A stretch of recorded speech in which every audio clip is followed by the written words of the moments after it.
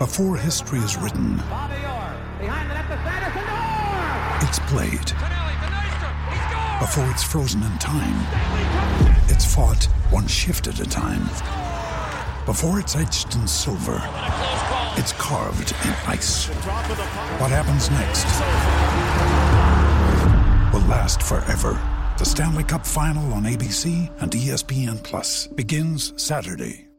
Brandt are experts in agriculture, covering your equipment, parts and service needs to help you succeed in your field. From behind the stumps to behind the mic, nothing gets past Smithy. This is Mornings with Ian Smith on SENZ. Morena, New Zealand, good morning to you on this Friday morning. Gosh, we live in a pretty good country, don't we, really? I was just looking at the headlines, scrolling across one of the local news breakfast shows, and one of them said the Ukraine had invasions or strikes last night from Russia, killing people. Palestine was invaded too by Israel, so more deaths there. And our biggest problem is we can't get a car park close enough, or we can't get public transport to Elton John. What a great country we live in. Isn't it amazing? And that was a headline. It's a headline. Wellington are running out of water. They're being asked to conserve water. How can anyone run out of water in this country over this period of time? Have we not had enough rain? And there's more forecast this weekend. So Aucklanders have got to batten down the hatches. And finally, I think, too, Ricardo, we've got a Prime Minister. Well, a Prime Minister, I think so far he's only very new in the job, like a matter of hours. But he hasn't upset anybody. He's been good. So that's if he takes it day by day, absolutely fantastic. It reminds me of I'm old, but if you can Google Opie out of Opie, not Opie Bosson, you Google Opie out of the Andy Griffith Show, you'll see Chris Hipkins. You'll see Chris Hipkins in a former life. So I mean he seems a delight, this gentleman, an absolute delight. So we'll just see how he goes before it hits the fan round there. Jeff the ref's come in and said the boys must have been talking about healthy diets or healthy bodies during the breakfast show. What's Smithy's secret to a healthy body? Pies and beers? Well, I'm not a big pie eater, to be fair, Jeff. I'm not a massive pie eater, but I do like beers. So you got it 50% right. So there you go. Right, we've got a busy show this morning, and it's courtesy, of course, of Brandt, your local John Deere equipment supplier. We're going to talk to Michael Glading. Of course, he's the tournament director for the New Zealand Golf Open. Not too far away, actually, just a matter of weeks. He'll be probably counting them off on the days on his calendar. We shall open up the lines for you after 9:30, and you can come on anything you like. You might want to come up with a cricket team now that we're heading towards the World Cup. It's still 6 months away, but we're running out of opportunities. What are you looking for over the weekend in sport? You might want to come up, as I said, with a one-day cricket team. I can't find an opener with Conway. I've gone Conway and Williamson. Wouldn't mind Kane Williamson opening, actually, and Phillips at 3. That would be probably, I'm looking to be a bit more dynamic. Latham, Mitchell, Bracewell, that's Michael Bracewell, Santner, Sodhi, Southey. Bolt, if available, hands and knees. I am on hands and knees for Trent Bolt to get back, and I think he will be available for the World Cup white ball cricket come October. So we'll open up the lines just after 9:30. And then also we'll have MJ Hurley just after 10 o'clock. Now, MJ's been on the show before, but it is a massive weekend. In fact, I think it's more Monday morning, but it's the last chance we'll have to talk to him before the Chiefs take on the Bengals. And, of course, the Eagles take on the 49ers. That is the last four heading towards Super Bowl. 10:30, Ricardo is with us today, so we should be previewing the weekend of football. There's plenty on, including the wonderful FA Cup, and we'll announce some of the fixtures there, and it's just quite romantic, actually, this competition. David Mustard after 11 o'clock to look at the Australian Open. Who can beat Djokovic, if anyone, and what about the women's final now that that's been decided? Lavina Good, who is so versatile as a broadcaster, is calling hockey this weekend. It's the Black Sticks against Spain at her beloved Mount Maunganui, so we'll be talking to Lavina about that. First project for new coach Phil Burrows. Michael Guerin, of course, before 12 o'clock as well, before we hand over to Staffy. But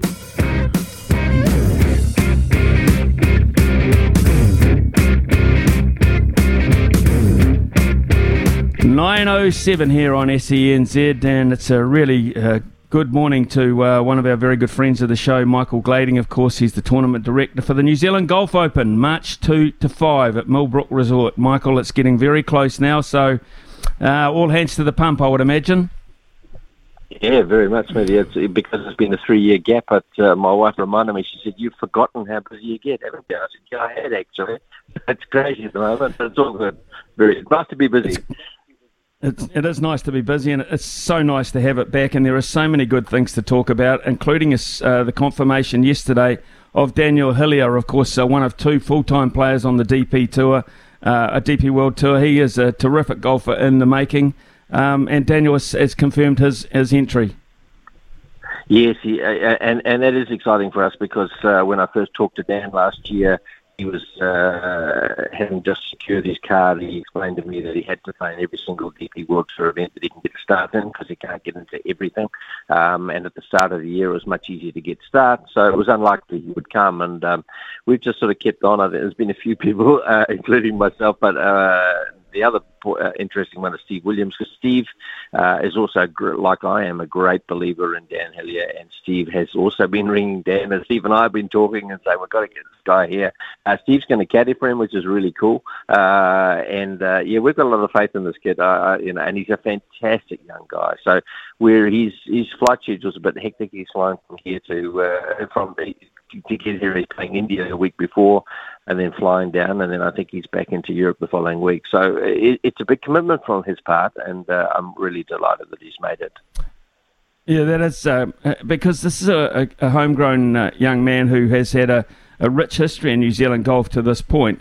He's still very, very young in terms of his own age, but also in terms of his golfing career. But a terrific amateur and successful on the Charles Tour as well. Yeah, and also, I think, look at what he did on the Challenge Tour last year. He won a couple of times, and, if you go back to Ryan Fox and you trace his progression, it was very, very similar, right? Very similar. Very strong amateur, turned pro, won quite a lot of domestic events, went to Europe, couldn't quite make the main European Tour as it was then, got onto the Challenge Tour, won on multiple occasions, and worked his way up, and players that work their way up, I think are in much better stead than the guy that has a magical win out of nowhere, gets thrown onto a bigger tour and then sinks. And I think Dan's progression, as you say, it's still an age of, I think he's 24. It's very exciting, and he's a very grounded young man. I think he's got everything it takes. I know we've said this before about a lot of the world is full of potential, as I always say, but he's got it in spades. But above, the most important thing is, I think the bit above his neck is very well screwed on, and I think I'm very, very hopeful for Dan. I think he's going to be the next big thing.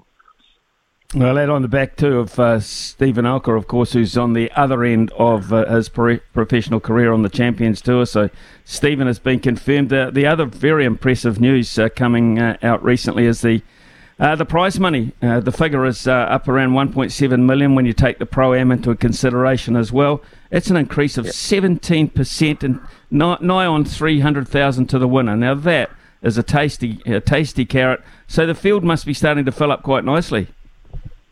Yeah, it is. As you say, we're pretty delighted to be able to increase the prize money, particularly with what we've been through. And, of course, that could never have been done without the books backing of us. So I know it sounds like I'm giving them a plug, but it's deservedly so. They've stood by us for 2 lean years. They've lost, more than $2 million in terms of sunk costs, and they're back and backing us again, which is brilliant. And our international sponsorship and amateur players. So the way we've been able to maintain our revenue base and, in fact, grow it is pretty astounding, really, if I'm honest with you.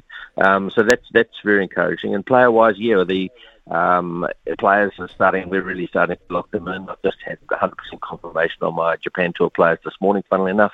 And I've got one kid there who, every year, it's really, and again, I'm no genius, but it's based on fact. But I always try and get at least one young player who I think could well make it on the world scene. And I think we've got one out of Japan. There's a boy called Riki Kawamoto. He's 21 years old. He's won twice in Japan last year. He's the longest hitter on the Japan Tour statistically. Great young kid. He's really got. And Brendan Jones was the one that put me onto him. Brendan plays in Japan. He said to me, "You've got to get this kid out. He is the real deal. He is the next big thing." And I trust Brendan. And yeah, so getting Ricky Kawamoto for me is a big news. Again, no one. I don't expect anyone in New Zealand to know who he is, but I think by the time he leaves our shores, they will.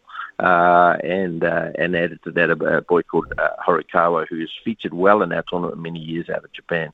He's number 4 player in Japan, won 4 times up there. So we've got some really strong players out of there, and really good out of Asia as well. So yeah, you're right. The field is really starting to take shape, probably later than normal, and I think that's all the uncertainty that everyone's had. So it's now, as I say, I'm keeping busy. There's lots of, and people are having to get visas and all this and stuff, and flight schedules are much tougher than they used to be. So a few challenges there yet still, but we'll overcome them. Yeah. What about other New Zealand professionals, New Zealand-based professionals that are looking to make a mark? The young kids coming through.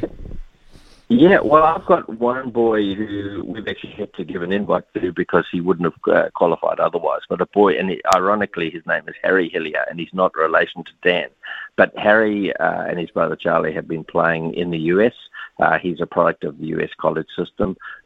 He won on what you'd call the third tour. I think it used to be called the Hooters Tour, but they don't call it anymore. But he had a good win there, I think, in Texas last year, in 2022.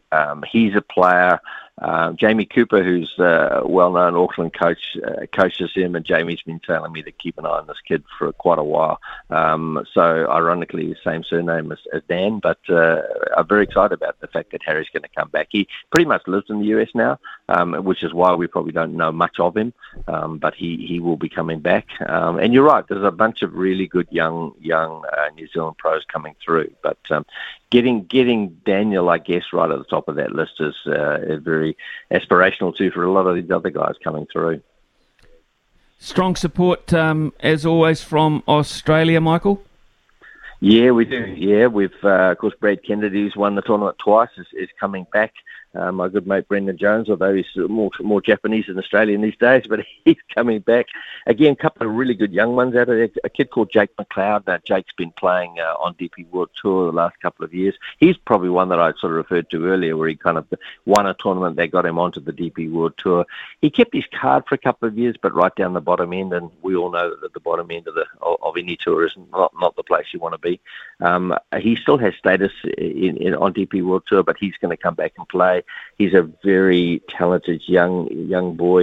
Another one, of similar vein, a guy called Todd Siddott. Todd, again, broke through at a very young age, was number 1 amateur in Australia, turned pro, won quite quickly, has been playing in both Japan and in Asia, has had serious injury problems for the last couple of years, but in 2022 seemed to be through all of that. I saw him at the PGA Championship in Australia, where he featured well. He's fit again, and I think he's an enormously talented young player. Like all these kids, of course, he's 6'3", thin as a pencil, and it's the ball 100 miles. So exciting to watch. So and then we at the other end of the scale, got people like Scott Henn coming back, and Scotty. And Wade Ormsby, a couple of the definitely wouldn't call them veteran stage, but they're at the other end of the age scale, and both of those guys are prolific winners around the world. So really good to have them back, and good characters, good individuals, good fun. So yeah, I'm very pleased with what we're getting. They are some very well-known golfers. If you look at golf tournaments around the world, constantly competing on the world stage, so it really is starting to grow, and now that we get closer to the day, and I did a bit of a calculations, it's about 30 something days, so it's not far away from you, Michael. So tell us first of all about the format this time around. The difference, I guess, to anything we've done before, we still played across 2 courses, but this time both courses are at Millbrook. So having what is the new course, so I guess it was new because it opened during COVID time. So that hasn't been used for New Zealand Open before. So we play the first 2 days. It's Pro-Am format, as you know. And then after the second day, we have a cut of 60 pros, which is normal, but also our Pro-Am teams go down to 40. And then for the last day, is only 10 Pro-Am teams and those 60 pros. So it sort of starts as a 100% Pro-Am and finishes as a 95% Pro only. So that's the way it works, and it works very well, I think. And the amateurs, who are the more well-known amateurs? I know a lot of people pay money to get in here, but you've got amateurs as well, amateur guests? Yeah, from all over the world, Smithy. I mean, fantastic, really. Again, how many we've got coming? Quite a few out of the USA. We've got one of our sponsors who's based in Indonesia. He normally brings down 8 people. This year he's bringing down 12. Again, out of Japan, we always allow for 20 Japanese amateurs to come down, so they come down. So, again, if we... in fact, I've been asked the question by one of our travelling amateurs, have you ever really added up how much money we spend when we come to New Zealand? I went, well, we sort of estimate it, but he said, well, I think you're light. So it's fantastic to have these people come here, and they love it. And it's interesting too, I guess, with the growth of golf north of Auckland now, a fair few of them are sort of either coming in early or staying on an extra few days afterwards and coming up and playing up on those fabulous courses up at TRI and Tariki. So yeah, it's a great asset for our event. It's a great asset for our country, quite frankly, bring these people here. You probably haven't got a list in front of you because there's probably quite so many of them, but who are the major sponsors? I mean, we have no qualms about giving them a plug here because they've been patient, they've waited, they've stuck by you. Who are these people that are making it for you? Well, first and foremost, it's Sky Sport. Sky Sport are not only our broadcaster, they're also a sponsor. So that's pretty unique, and I realise that Sky Sport are in a world now that, Sky Television are in a world which has been a bit difficult and continues to be, but they've been a fantastic partner. We have a long-term relationship with them. And, then it goes back in terms of our New Zealand companies. Rebel Sport have been our sponsor from day one. They've been with us every single year, Rod Duke. And Rod is not only a character, he's also a great supporter. He's been amazing. Hyundai's been a great one too for us, and Manuka Doctor. They've sort of been and SBS Bank out of Invercargill have been fantastic. So look, you're right, Smithy. It's a bit hard to mention them all because we've got about 17 of them, which has been a bit of the strength of our success. We've had a large family of sponsors, and so you don't become reliant on one, which means if that falls over, you're in big trouble. But internationally, we've got companies like Diners, which is incredible, Sumitomo Forestry, and Nelson Pine, which is the New Zealand company. OG, who have been really, we work with the New Zealand company here in OG, and they are fantastic to work with. So, yeah, I have to say, but yeah, the likes of Manuka, Hyundai, OG, Rebel, SBS, Nelson Pine, it's just amazing, really, the support that we've had from these companies. Really, it's been really quite humbling in a sense that we've managed to keep them, and in some cases even grown some of them. It's just pretty exciting. Michael, you covered the television coverage of it for those people that cannot get to Queenstown. What about spectator accessibility on Millbrook? Millbrook, as you know, is a large piece of real estate, and we've made a decision, which we did a couple of years or a couple of tournaments ago, that we would have free entry. Some people think we're a bit crazy, other people think we're very benevolent, but if I'm honest with you, aside from the obvious benefits, which it removes an impediment for people to come along.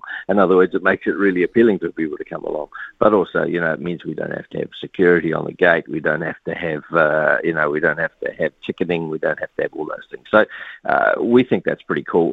It was a decision that Millbrook made. We've had support over many years from Queenstown Council. Frankly, that level of support does reduce most years.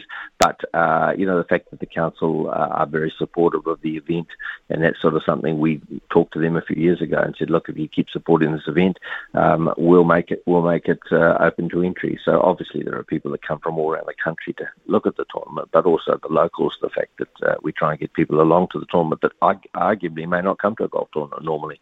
And it's a great locale and a great place to be. So, it's international sport combined with paradise. Really, I think. I mean, I just love it, especially looking out the window here in Auckland. It is. I've just spent 5 or 6 days down there before Christmas, and honestly, people that come from other parts of the world just say, "Do you realise how good it is?" And most New Zealanders, a lot of New Zealanders, predominantly, wouldn't never have been to Queenstown. That's the ironical thing about it. So here's a great opportunity, Michael, to incorporate some wonderful golf and some wonderful scenery and a great time.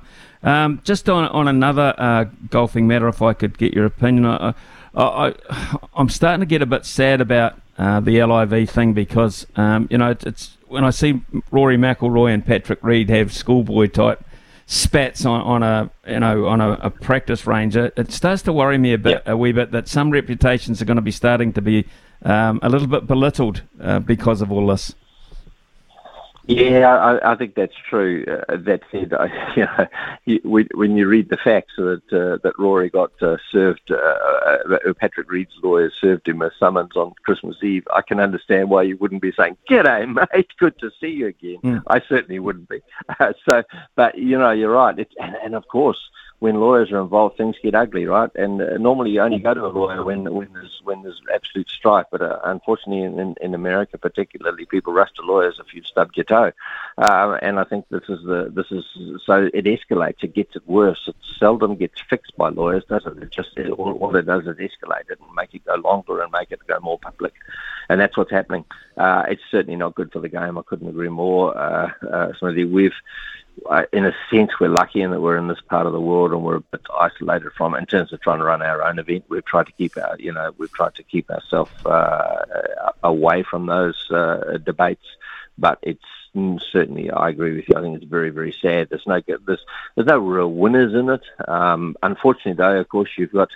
It's being led by Greg Norman, who has his own agenda. He clearly, he's sort of been on record as being anti-PGA Tour for a long time, and I guess he feels he's now getting his revenge on some of the things he wasn't happy with years ago. And like all these arguments, there'll be fault on both sides. But it's to be scrapping like this, supposedly say they're trying to grow the game. Well, I'm not sure about how what they're doing is growing the game. It's certainly growing 48 players' pockets, but I'm not sure it's growing the game. That said, on the flip side, Live Golf is taking tournaments to parts of the world that haven't had them. So that's the plus side, right? So all of a sudden you're getting major players playing in parts of the world where they wouldn't normally go. So I suppose that's one of the positives of it.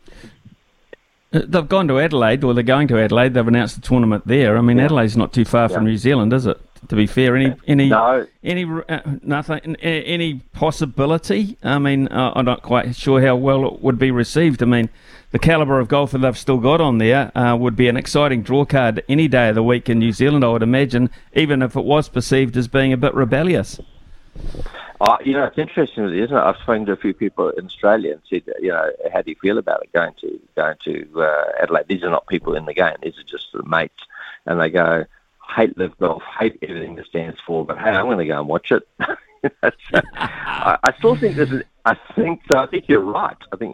I still think my concern with the format and the way it is still glorified exhibition golf. I really think it is. It doesn't seem to have that same element of competition that, say, the PGA Tour does have, and that would, for me, and again, discussing it with mates again, they kind of must feel the same. Are you excited about who's going to win? No.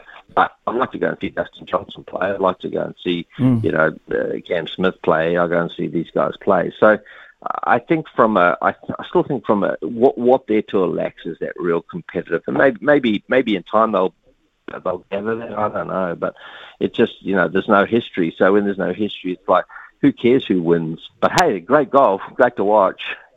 So it's not quite the same, is it? No, it's not the same, Michael. You're right. But in all seriousness, thank you so much for your time this morning, and all the best with those that last minute tinkering around before your tournament starts on March the 2nd. Can't wait for it. Thanks for your time, Michael, as always. Thank you, Smithy. Good to talk. See you, mate. Cheers. Yeah, cheers. Michael Glading there, of course, the director of the New Zealand Open, and as I said, it's getting real close, and they've been waiting so long. It's 9:26 here on SENZ.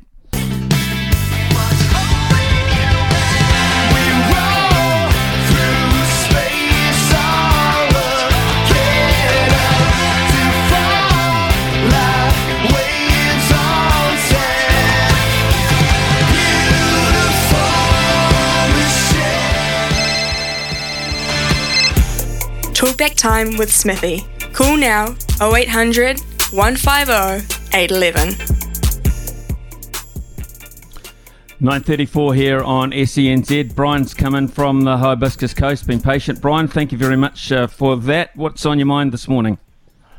Good morning, Ian. Just a couple of points. Michael Glading would be the son of Bob Glading. I would be thinking so, yep. R.H. Glading, I think it was way back. Yeah, it was. Oh, just a little bit of trivia. Going to England on the ship in 1960, Bob was on board and he got off at Durban, and then he played a lot in South Africa for quite a while. Just thinking about cricket, Ian, I can see in the future, maybe a couple of years, that Devon Conway will make a good captain. I think you've got a good point there. I think he's got a good cricket brain. He doesn't appear to panic. He won't be rushed. I think he's got a good all-round knowledge of it. He's been sitting back for a long time, and I really do. I agree with you. I think, particularly in the short form of the game, Brian, I think you make a good point there. Now, Ian, was there a race meeting at Hastings yesterday? There was, yeah. I think a 10-race card, yes. Ian, I like to have had a punt, not very big, a little bit here and there, but not so much now, of course. And I used to watch the papers for the fields, and then watch the paper the next morning for the results. There was nothing about Hastings for their race meeting, and nothing in the paper this morning. I've rung the Herald a couple of times and haven't been able to get hold of Michael Guerin. He's out somewhere, the operator said. And I just wonder, next time you talk to him, is there a possibility of just finding out why that is? It's quite frustrating if perhaps if you're following. See, I don't have a computer, so I can't get on that, but I do have trackside, but then you don't know whether it's on or not, the meetings. And I was just wondering if you had time to ask him why there's not the coverage of the fields. It's, I'm not the only one that thinks this way, I'm pretty sure. Okay, Brian, I promise you this, around about 11:43 this morning, that's according to our rundown, I will be talking to Mick Guerin. I will ask him, that's the first question I'll ask him on your behalf. And look, I totally get where you're coming from. I really do. And the coverage, the newspaper coverage of racing in this country has gone downhill markedly to the point where they just expect that everyone's got phone accounts, everyone's got all that knowledge on their phones. No. And of course, no, you're right, you're dead right. And the racing fraternity still have to respect the elder people because they're the lifeblood of it. Whilst they try to attract the new... That's correct, yes. Yeah. Okay. Thank you for your time. Okay, Brian, I'll ask him that. You listen about 11:45 this morning. I will That'll indeed. be fantastic. Zane from Parapara Umu, good morning to you, sir. You just caught me in the middle of a 9-iron into the 12. Put it on the green. Oh, nice. It's on the green? Oh, nice. It's on the green, putting for birdie.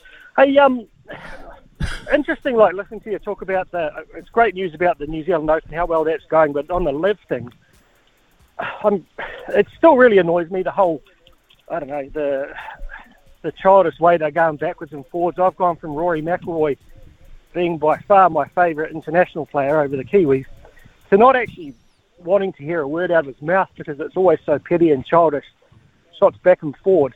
But I wonder how we would feel if they actually took fan feedback and went to legitimate 72-hole competitions, run in a proper format, and they could find a way to integrate it. Because I think in theory the concept's not a bad idea, but I just think they've gone about it in a Mickey Mouse way. How would you feel if it went to proper tournament golf? Well, if it went to proper tournament golf, I think it would have a lot more credibility because, one, that's what we're used to, and two, that's what we respect. I mean, we look at 3-round golf and we think the older brigade, don't we, in all honesty? Well, these guys are not old.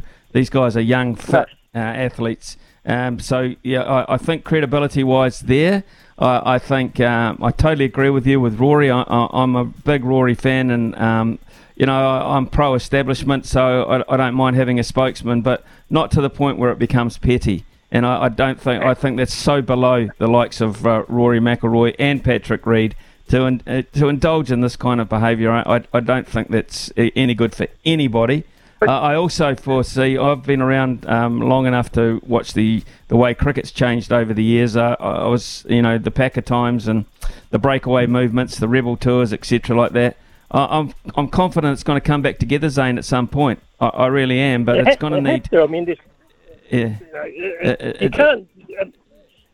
And you see the PGA Tour now trying to put on these stadium tournaments and stuff. I don't know if you need that directly associated with the top tours. Maybe we were old school and didn't think you needed that with the IPL and it's lasted. But I'd like someone to convince Greg Norman as time's done and get someone credible in there to actually negotiate a way to make this thing work for golf, because every second post I see on social media is some BS about spats between those two, and it's just, I'm not interested. Not interested at all. No, anyway, I think I think you're right. I think you've nailed it there. I don't see it being a peaceful resolution or any kind of sensible arbitration or discussion even with Greg Norman there, because the hurt there and the deep-seated pain that he obviously feels about the PGA from years gone by, that's never going to go away. And whilst he's involved, anything that will be passionate, it'll be impassioned, it'll be bitter, and there will be rivalry, and they're not the right kind of credentials, I feel anyway, for a successful reunion or negotiation, Zane. Yeah, mate. Anyway, you'll be happy to know it's raining tomorrow and windy for the first day of Interclub down here in Wellington, so back to reality. Hope it's better up there for your round tomorrow. Is that still the Duncan Cup? I'm nowhere near that level, mate, yeah, but they've still got the Duncan Cup here. I'm playing in Old Man's Division 4 tomorrow up against the guy in a 1.2. It should be fun. Okay, cool. Right. Thanks for that, man. I appreciate that. All the best. I'll enjoy talking to you. We'll go to Dean. Dino's been patient this morning. Dean, good morning to you. Yes, Smithy, how are you? I'm good, mate. Happy New Year. Yep. Yeah, same to you. But I was lucky enough this morning to be up early enough to hear Bears with the Breakfast Boys. And I'll tell you something. As soon as I love to listen to Bears, he's just such a real bugger, he's not a wishy-washy agree with it for the sake of agreeing. He'll get in and get his hands dirty, I love that approach. And then straight away, when he's finished, Kempy gets on with my biggest hate in sports right throughout New Zealand, and it's that word culture. What the hell is that? Like Baz says, we ain't got enough room for cricket gear, but we can get a wee bit of golf gear in this wee plane that we're going down to Queenstown. Fun is the word we want, Smithy. We want to have fun, but it has to be processed with results. And when you get the mix right with that nothing else matters. What is culture? What is that crap? The Warriors have been trying to talk about culture for 28 years. It's rubbish. It's utter rubbish. They're professional sportsmen, overpaid a lot of them, and underachieving. And they talk about culture being the problem. What is that? I don't get it. Well, culture is an interesting word, because culture is also, when you have culture, deep-seated culture, and it doesn't go well, you kind of get conflict. You kind of get disagreement within a group. If they're all not buying into the same culture, or the culture becomes dominant, and some members of the group don't have that culture, to me it becomes a little bit dangerous. So, Dino, you make a very good point, and it is something that we always talk about. With the Warriors. It's always the cultural side of things. I respect that there is a lot of Ireland and Maori involvement in that, and those are races who are steeped in culture. So I have no issue with that. Being secondary, though, I really do believe rugby league should be at the forefront of everything that you do. Baz is all about having a good time in life. There's no doubt about that. I know Baz away from the radio. I've known him as a cricket commentator, but pretty good mate, and we've been and seen a few things together, and mostly when Brendan McCullum wakes up in the morning, he likes to think that this day is going to be fun, and he's going to have enjoyment out of it. Sure, there'll be hard work at times, and that might bear the fruit of some of his results. But along the way, you've got to enjoy what you're doing. You have to enjoy what you're doing. And that is what he has instilled. If you speak to any player that's in his dressing room now, they won't believe just how much fun they're having and how much they're enjoying trying to play the game of cricket that Brendan McCullum and Ben Stokes want them to play. So I think you're dead right there. I really do. And in the end, don't say there's no culture in the English cricket side. There are a lot of players from different backgrounds, race, creed, etc., who combine, and that's been one of the hallmarks of English cricket over the last, 20 to 30 years, is they have this, because of the makeup of the British population, they have players coming from all different backgrounds. So, but you never hear them talk about culture. You never, ever hear the England cricket team talk about culture. Very interesting point. Thanks very much, Dean. Enjoyed that. It is 9:45 here on SENZ. It's the voice of sport in Aotearoa. This is Mornings with Ian Smith on SENZ. Yeah, 9:50 here on SENZ. If your texts are coming in, we thank you for that. Ian, this is from Michael Holdsworth, Michael out of Wellington. What do you think ANZ New Zealand Cricket Awards to introduce Debbie Hockley medal? Absolutely brilliant. A wonderful concept. I've been saying this for 15 years when I was a judge, because it was pretty much impossible to bring New Zealand women cricketers into the fold in terms of the Richard Hadley medal, because they weren't playing Test cricket. And I said this yesterday, and I'll repeat it today.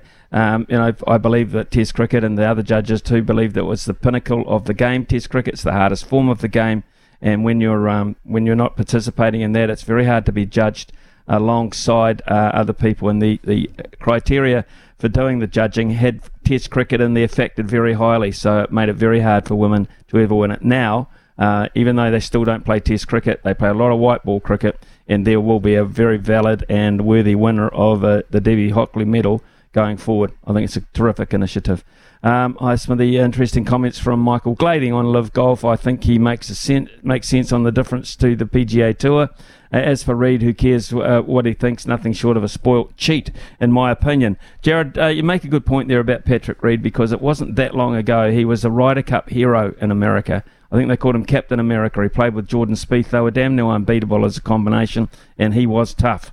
Mentally tough, and you can see the fact that he is mentally tough in one regard, in terms of the way he plays golf, but the way he takes on confrontations, but also you can see that he's mentally weak in some areas because he resorts to the things that he did, and that includes, of course, being caught doing things on the golf course that he later denied, but television had pretty good viewpoints of some of it as well. So what his fellow players think of him overall, I do not know. We know what Rory McIlroy thinks of him, but certainly he's lost his reputation in terms of the tour, and now, of course, as a live golfer, he doesn't have one much at all in terms of the PGA.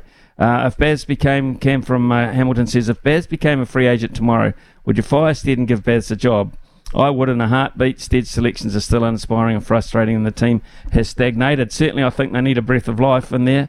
It would take a lot of money, I think, Cam, to get Brendan McCullum over. I don't think I'd have it, or you might. But I think we need that kind of thinking. I think we need to just have a revitalisation in terms of some of our thinking, particularly around about white ball cricket. So I think we're okay in Test cricket. I think we're okay, and I think we'll go okay against England in our conditions. But they beat us 3-0 in theirs. It'll be. I can't wait for this Test series to start against England, because I feel like, maybe because I've spent some time in Australia, I just don't feel like the cricketing summer started in New Zealand yet. I really don't. It just hasn't had that feel about it. And I really hope they have fine weather. They've had some terrible weather to combat. I hope they have fine weather over those two Test matches.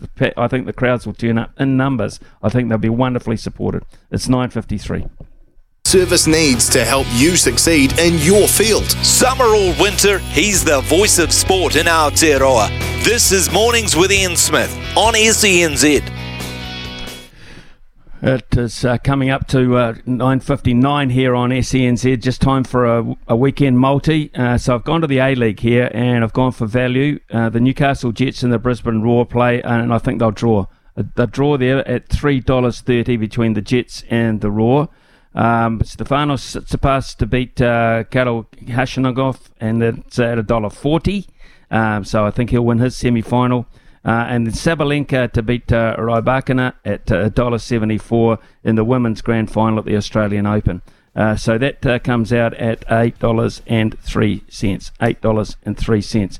We'll be talking to David Mustard actually about the Australian Open. It's after 11 o'clock. But in the next hour, we're going to kick it off with MJ Hurley because, of course, Super Bowl is just around the corner. We're at the NFC and AFC finals to be played early Monday morning, our time. And I think it's time we caught up with our regular who is on the spot over there to get some details there on the favouritism, the key players, etc. We'll talk some football with Ricardo after 10:30 as well. Plenty to come here on SENZ in the mornings. Time for Aroha and the 10 o'clock news.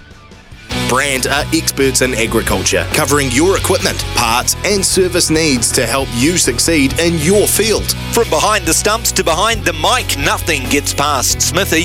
This is Mornings with Ian Smith on SENZ. Yeah, 10:03 here on SENZ, and we're getting very close to Super Bowl, but we've got one very important round to sort out in NFL football, of course, and that is the AFC and NFC finals. They're on Monday morning New Zealand time, so Sunday in America, where we find MJ Hurley, who, of course, is the host of Third Down Thursday. It's a great Zoom show, and it really is worth following, particularly throughout the season proper. But really, MJ Hurley, good morning to you, New Zealand time. I've got to say, this is the time of the year where football fans get really excited, particularly if you're involved with the four teams that have still got a chance. And I mentioned, of course, the San Francisco 49ers, the Philadelphia Eagles, the Kansas City Chiefs, and the Cincinnati Bengals. Good morning to you, our time, MJ. And how about these matches coming up? Good morning, Ian. Thank you for having me back. It's going to be a very exciting weekend. Wildcard weekend was really fun. Divisional round disappointed a little bit, in my opinion, but you've got four really good football teams, and I'm really excited because any combination you can come up with for the Super Bowl out of these four teams, I think will be really exciting to watch.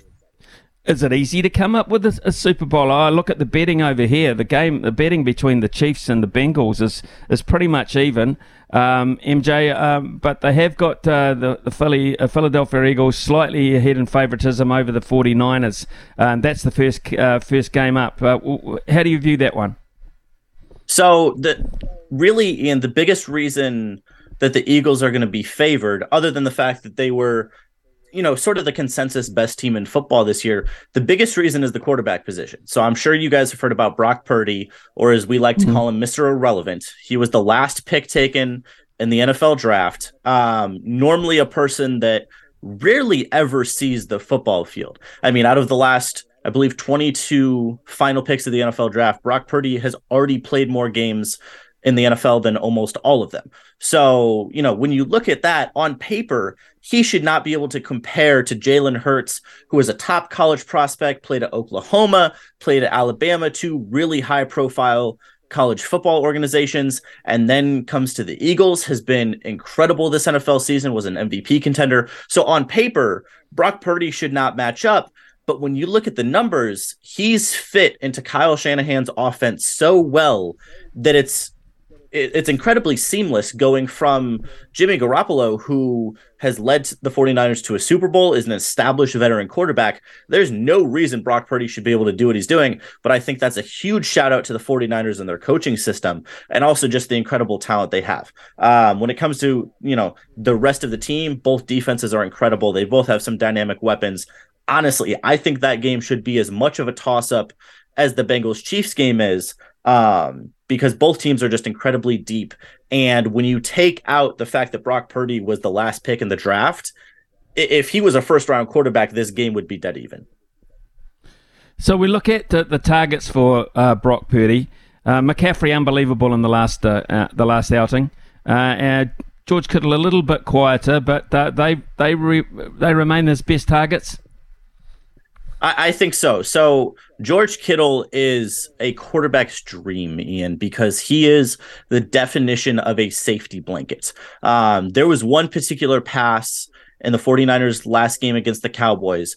Purdy was scrambling around a little bit. George Kittle was wide open on the far right side of the field. I mean, he's jumping up and down, waving his arms, screaming for his quarterback to throw him the football, but Purdy had scrambled off left and didn't see him. A few plays later on the same drive, George Kittle was doing a very similar thing down the middle of the field, found a little hole in the zone. This time Purdy found him, and he is just such a big target. He's incredibly athletic. He's just a massive man. And so it's really hard because normally linebackers are covering George Kittle. It's really hard for a linebacker to keep up with him because of his size and his speed. So, I mean, even just taking away the rest of the guys, Christian McCaffrey is incredible. Deebo Samuel is one of the most unique targets in the NFL. But just the fact that a young quarterback who really is inexperienced like Brock Purdy, the fact that he has such an incredible safety blanket in George Kittle, I think that's been invaluable for him because you can draw up as many incredible plays. You know, you can scheme super well. You can have incredibly talented guys. But Brock Purdy still has to execute. And the fact that no matter what breaks down, he has George Kittle, who's not just incredible on the field, but in his demeanor. I mean, he's become really good friends with Brock Purdy. They did an interview together on Fox after the game on Sunday. And it's just amazing the friendship and the chemistry those two have been able to build in just 7 games. You don't see that very often in the NFL. Jalen Hurts, tell us about his offensive line. His offensive line, not only are they the best offensive line in football, one of the best offensive lines I've seen in a long time. I don't know if you know this, Ian, but they can actually sing. They recorded, I don't know if they sing. I don't know if they sing well. That'll be up to the ears of the beholder. But his offensive line, they're so close, Ian, that they recorded a Christmas album together that they actually posted. I believe it's on Spotify if you want to go look it up. And that O-line led by Jason Kelce, who does a really cool podcast. I'll give him a shout out with his brother, Travis Kelce, who's on the Chiefs. They host a podcast together and they just give like some cool insights into the things in the NFL that you might not know about if you don't talk to players. But they're such a close-knit group. They're so good. They have their now famous quarterback sneak that they run, which I believe has only been unsuccessful 2 times this season. That's how good it is. So if they get 1 yard to go, everyone knows they're going to run a quarterback sneak and nobody can stop it. So it's just, again, the same way that George Kittle is invaluable for a young quarterback.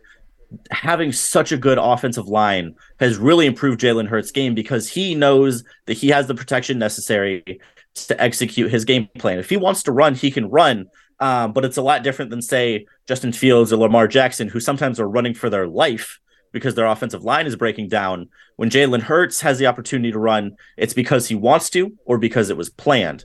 So that offensive line, man, has been just fantastic.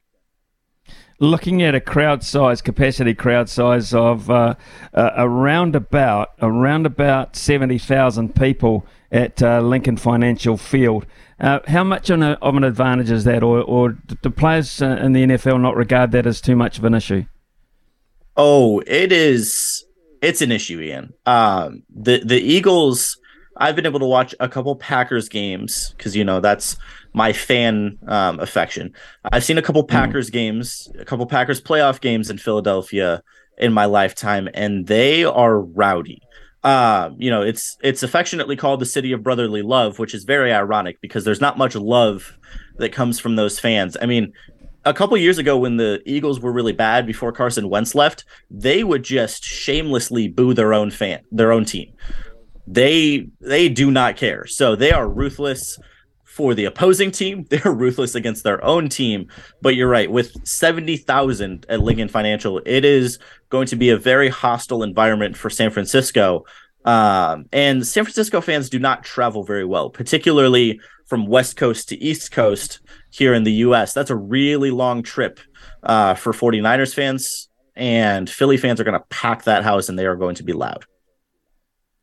Right, okay, let's go to the second game, the later game. That is the Chiefs and the Bengals, very, very close together.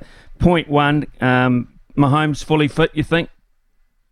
So there's a video, I want to say it was Tuesday, of Patrick Mahomes running around at practice, and he looked really good. And I don't know if the report about his diagnosis, because they initially said that it was a high ankle sprain, which is normally for an NFL or NBA, like a high profile athlete.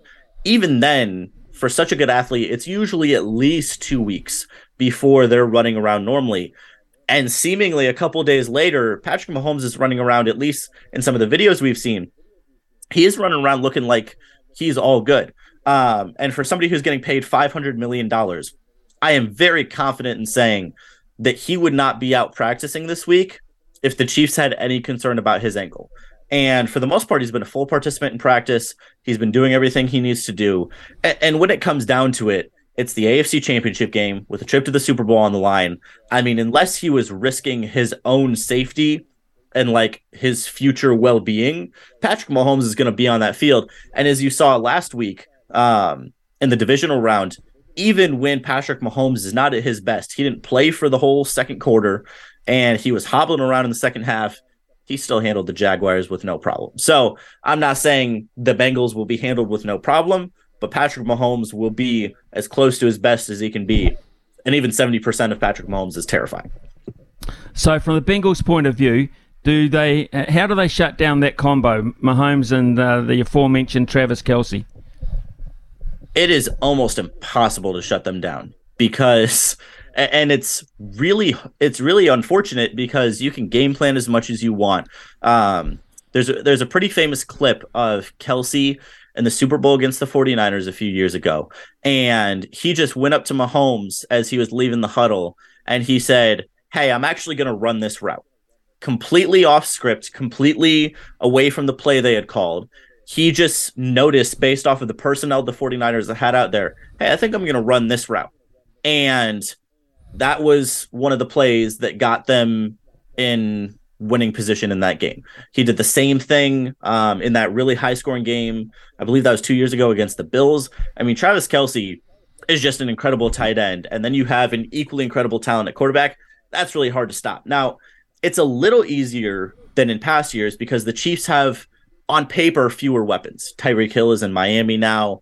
They just don't have the firepower that people perceived they had in the past. But here's the thing. Andy Reid is one of the best offensive minds the NFL has seen in 30 years. I mean, he has revolutionized the way that the game is played. And so even you've got rookies like Sky Moore on the Chiefs, who in any other offense would probably be getting almost no running time. He'd be getting very few snaps. And just once or twice a game, Mahomes finds Sky Moore on a nice little 20-yard crosser. I mean, the way that the Chiefs have built their offense, and then don't knock Mecole Hardman, Juju Smith-Schuster, they've got some good veterans. They may not be as flashy as Travis Kelce or Tyreek Hill, but the unit that they have on offense is just so cohesive. And the same way I talked about the Eagles' offensive line, they just work really well together, the Chiefs offense, and they have such incredible chemistry that you can game plan really well. You can execute really well, and they just still find a way to pick you apart. And it's really just a slow and painful death sometimes for these defenses because they feel like they're doing such a good job. And then Kelce breaks one for 25. They get a nice little run for 10, and they will dink and dime you to death, Ian. So this will be at GEHA Field at Arrowhead Stadium. There'll be a touch under 73,000 people there. And that's where the Cincinnati Bengals have to make their entrance, I believe, with one of the form quarterbacks of this NFL season in Joe Burrow. Yes. For Zach Taylor. I think Joe Burrow's been quite outstanding. Joe Burrow's been, Ian, he's been so good that out of nowhere, a lot of people, including myself, are thinking, do we have to start considering him as one of the best, if not the best quarterback in the NFL? Now, again, I will say with my eyes, Patrick Mahomes is one of the two best human beings to ever throw a football that I've ever seen in my life. So I'm not saying on a raw talent base that Joe Burrow is better than Patrick Mahomes. I don't think anybody's going to say that. But he's got some incredible game presence. He is cocky, and that man backs it up, which is really hard to do in the NFL. And he's been so good that Bengals fans are calling it, instead of Arrowhead, they've been calling it Burrowhead, because he was able to go in this year and beat Patrick Mahomes in Kansas City, which folks rarely do. And so, he has been producing at a very high level. He has his best friend, Jamar Chase, who's been with him since their days at LSU, and they're just a force on offense. No matter what's going on, Burrow is calm, he's cool, he's collected, and he's not going to shy down from one of the loudest stadiums in the NFL at Arrowhead. So 73,000 fans or not, it's not going to faze Burrow. It really just comes down to which offense can execute better. In my mind, I think that's why it's such a close spread, because on offense, they're so evenly matched. The Chiefs defense has a little bit of that the edge over the Bengals, I think. But, maybe some of that is taken off by Mahomes' ankle. Either way, this is the game to watch, I think, because the Bills played fantastic this year. Josh Allen is really good, but I do think at this point in time, Mahomes and Burrow are the class of the AFC. And we might be seeing, Ian, a level of AFC quarterback play matching up year after year that might end up comparing to Manning versus Brady back in the early 2000s. Wow. Now that is interesting, because we've talked about the quarterbacks because they're so key. So we've talked about Purdy and Hurts and Burrow. Of the four that are on show this weekend, I think it's fair to say that Patrick Mahomes is the most accomplished, the best achiever so far, which brings me to the two old guys. And every time we talk to you, we talk about this, and we talk about Rodgers, we talk about Brady. They're not involved in this part of the season from here on in. Will they be involved again, and where? And I saw a program on ESPN the other day. They're talking about Rodgers may be going somewhere. They're still trying to find a home for Brady, even though he got the Buccaneers through to a decent position in the competition. Where will they be, these guys? Tom Brady is the one that I won't speculate about, not because of my disdain for him, which you know all too well, but I really don't think that anybody knows where Tom Brady is going or what he's going to do. He might retire. I mean, his last press conference in Tampa this year sounded kind of like he was going to retire. But so I'm not going to speculate that much on him. I think if he were to leave Tampa, top two destinations, would probably be Vegas or Miami. I don't think Miami would move on from Tua because Mike McDaniel really seems to like him. But, if you get the chance to get Tom Brady, most of the time you do that.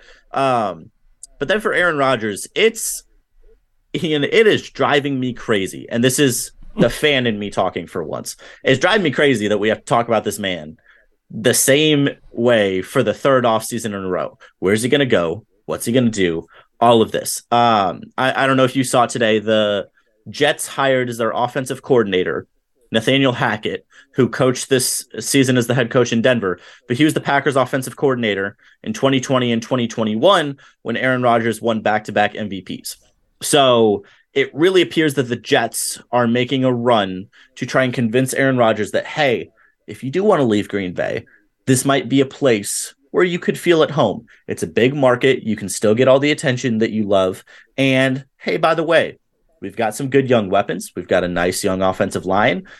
And we brought in your old buddy that you were so successful with in Nathaniel Hackett. So, I mean, if you want to line up the best storybook place for Aaron Rodgers to go, because remember, Brett Favre in 2008, when he retired and unretired again, in Green Bay, he was traded to the New York Jets. So if you want the weirdest parallel I've seen in the NFL in a long time, Aaron Rodgers going to the Jets could be really interesting. And, you know, everybody in Green Bay is keeping things pretty quiet. Aaron Rodgers is keeping things pretty quiet. As far as I know, he's not made a decision on his end if he wants to continue playing, if he wants to stay in Green Bay, because at this point, I think it's the least likely option that Aaron Rodgers plays next season in Green Bay, because both sides have to agree that he wants to keep playing and he wants to keep playing there, and then the same for Green Bay. It's just he's owed $60 million, Ian, and that's a lot of money for Green Bay. You know, you get a more desperate team like the Jets who really feel they're a quarterback away. That's one thing. But for Green Bay, $60 million for the type of performance Rodgers had this last season, Not saying that he can't turn it back around and win an MVP next year, but at some point you have to try out your young first-round quarterback in Jordan Love, who's been there for 3 years and hasn't been had the chance to be the guy yet. So if I had to put my money on it, Aaron Rodgers won't be a Packer next year. Okay, won't be a Green Bay Packer, right. That's interesting news for you in particular, MJ Hurley. Always great to catch up with you. Host, of course, of the Third Down Thursday, that incredibly successful Zoom. So, hey mate, wonderful. Enjoy the football on Monday. Or it's Monday our time, Sunday afternoon, and Sunday your time. So we look forward to it with relish. It's a great body of NFL support in New Zealand, and I particularly have a vested interest in the San Francisco 49ers. So there you go. Okay. All right. Sounds good, Ian. Thank you, sir, and best of luck to your 49ers. Yep. Thank you very much. MJ Hurley there, folks, coming into us from the United States, and it's such an exciting time of the year. They've got, of course, this weekend, then they've got Pro Bowl, and then they have Super Bowl. So what a succession of quality football they've got coming up. It is 10:22 here on SENZ. Saturdays are for the punt. You know that by now, so join us on The Good Oil for just that, The Good Oil. Each Saturday from 1 p.m. on SENZ. Brand are experts in agriculture, covering your equipment, parts and service needs to help you succeed in your field. Summer or winter, he's the voice of sport in Aotearoa. This is Mornings with Ian Smith on SENZ. Yeah, 10:28, coming up to the 10:30 news, talking with Ricardo, all things football after that, including a very interesting topic too, about Auckland City, who are on the other side of the world. Did you know that? We'll find out more about that very shortly. Smithy, text from Richard. May as well whack Guppy back in, or if he's not in the reckoning, perhaps Tim Seifert has some experience now and may have the temperament to be more consistent now. Tim Seifert, not sure about Tim Seifert. I haven't seen his name in lights as much as I really would like to come in for, and we're talking about Finn Allen here, who I think's under pressure to hold his spot. Maybe he is, maybe he isn't, but he seems to have had a pretty nice run.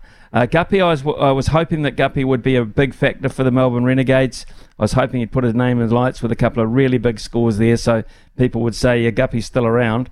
But didn't quite have the season that I hoped that he would have, which is a damn shame. But I wouldn't write him off. I wouldn't say absolutely no to Martin Guptill, because he's been there, done that, got the T-shirt.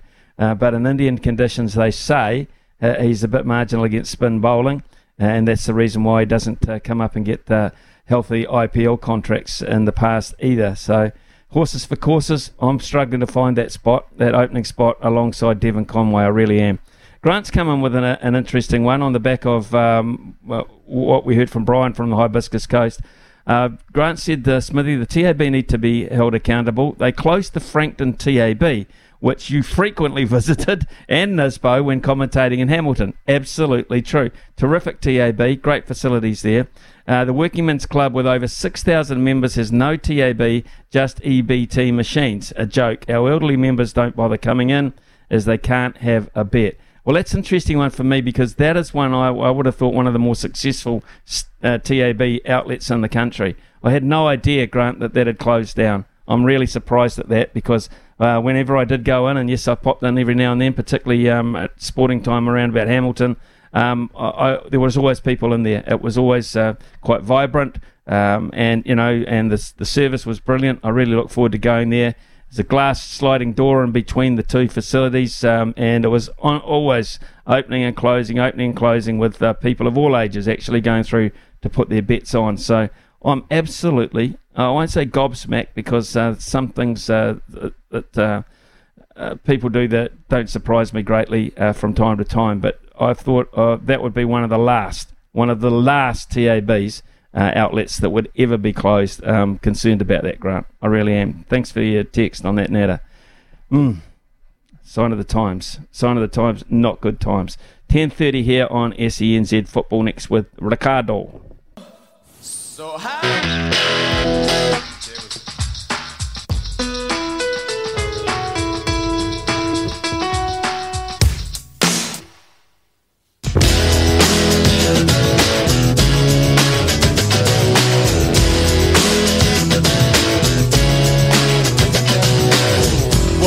up this morning from the strangest dream. I was in the biggest army the world has ever seen. We were marching as one on the road to the Holy Grail. Is the man they call the Greek Scouser, Kostas Tsimikas.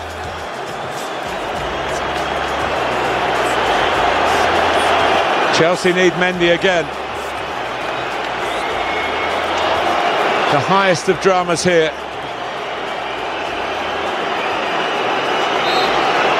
Tsimikas, poor Liverpool, and wins it for Liverpool. A nerveless penalty, no wonder he's off and running.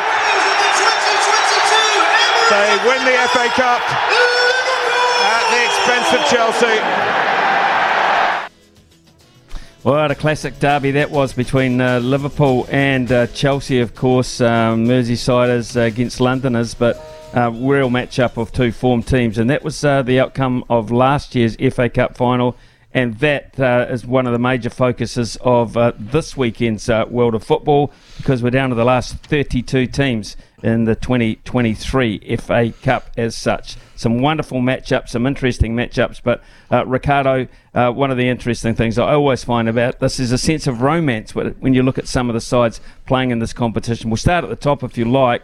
Man City Arsenal, the draw card game. Yeah, fantastic game, and you know, this is the first of 3 times these two teams have to play each other in the next couple of months, because for some reason the way the draws worked, they haven't played each other in the league yet. And we're talking first versus second. So, I mean, if you're the managers of these teams, if you're Pep Guardiola, if you're Mikel Arteta, you'd be thinking there's an opportunity to maybe get a mental edge over the opposition as well, Smithy.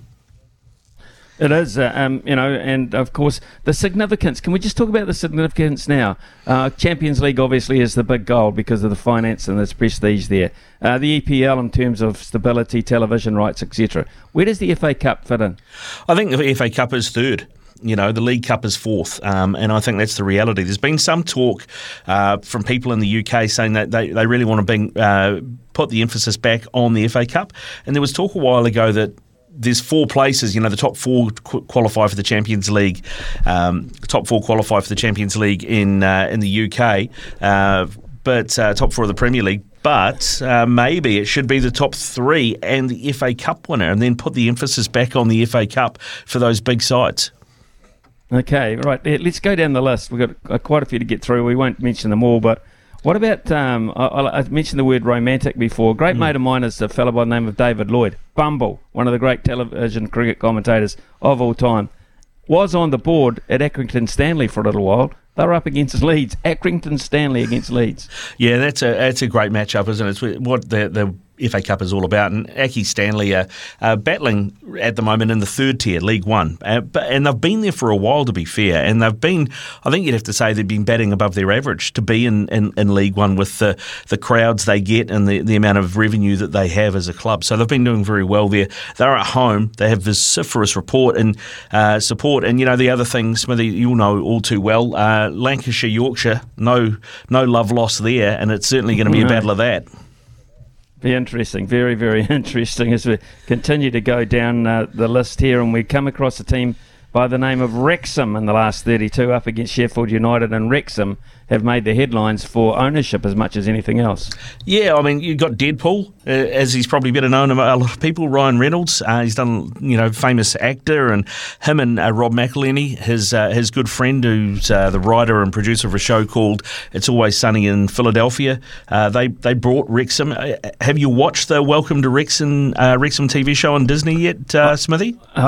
I have not seen it. Tell us a wee bit about it. Good? Yeah, it's a fantastic show, and it starts with the idea of these two guys buying the club and then going through and buying it, and then it's less about the football, although there is football there. It's more about the people, you know. It's just telling stories of the people who are attached to this club, whether they work for the club, whether they're volunteers, whether they're fans, whether it's players that they're shipping out or players they're bringing in, and the whole way through it, you have Ryan and Rob, you know, sort of taking it step by step all the way through. It's a fantastic series, and I hope we get a season 2. I hope we get a season 2 because, man, there have already been some more great storylines for Wrexham this season. You couldn't lose, man. You couldn't lose to Reading, could you? Well, you never say never. You know who's in charge of Reading? Man United old boy Paul Ince is the manager there.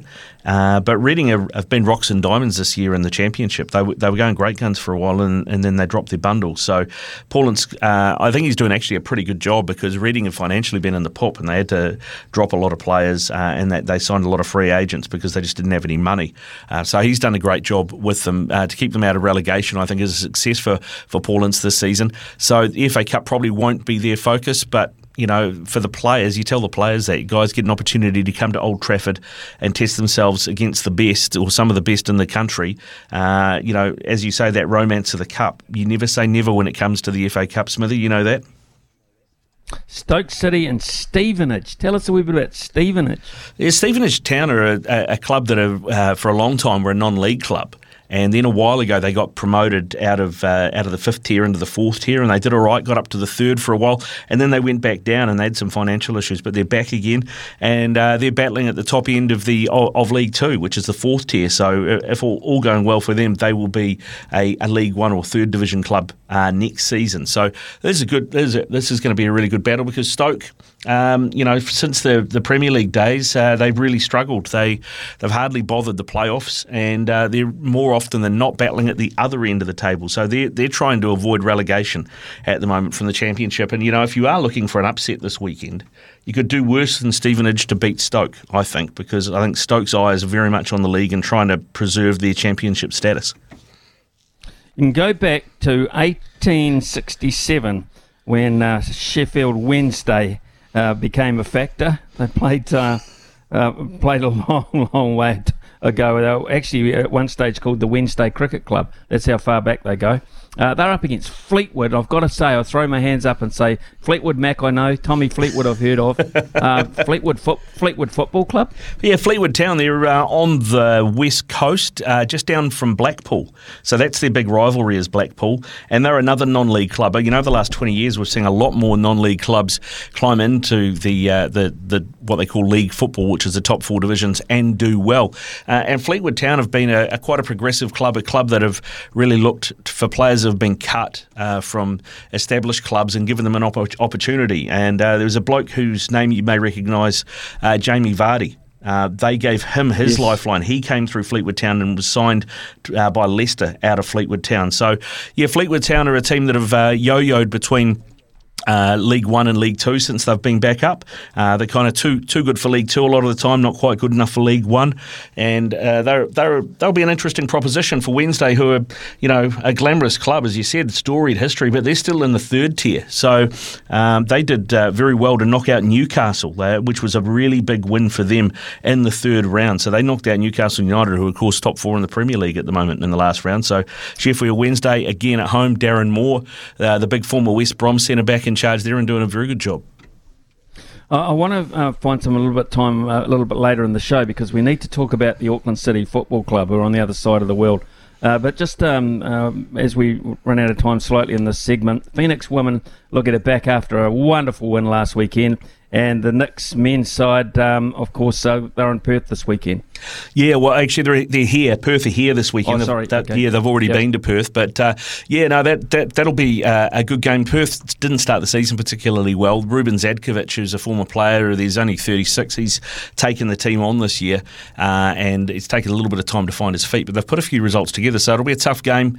Perth are always, a team that are more than the sum of their parts, if you look at the makeup of their on the field. There's some good players there that they've brought back. Australians who've gone over to Europe, hasn't quite worked out, and they've come back. So that'll be a good game. It's always a battle with Perth, as I've said. So looking forward to that one on Saturday afternoon. And then, Natalie Lawrence, hats off to her. She's done a fantastic job last week getting a win for the Phoenix women's team. She changed things around. She looked at it and went, things haven't been working. We've been losing games by the odd goal, and they haven't been able to get the points on the board. So last week she changed things up, and Chloe Knott, who's been a bit of a playmaker for them, she kind of looked at her and thought a bit Clayton Lewis. Let's drop her back to sit in front of the defence, and she can kind of quarterback it from there with her playmaking ability.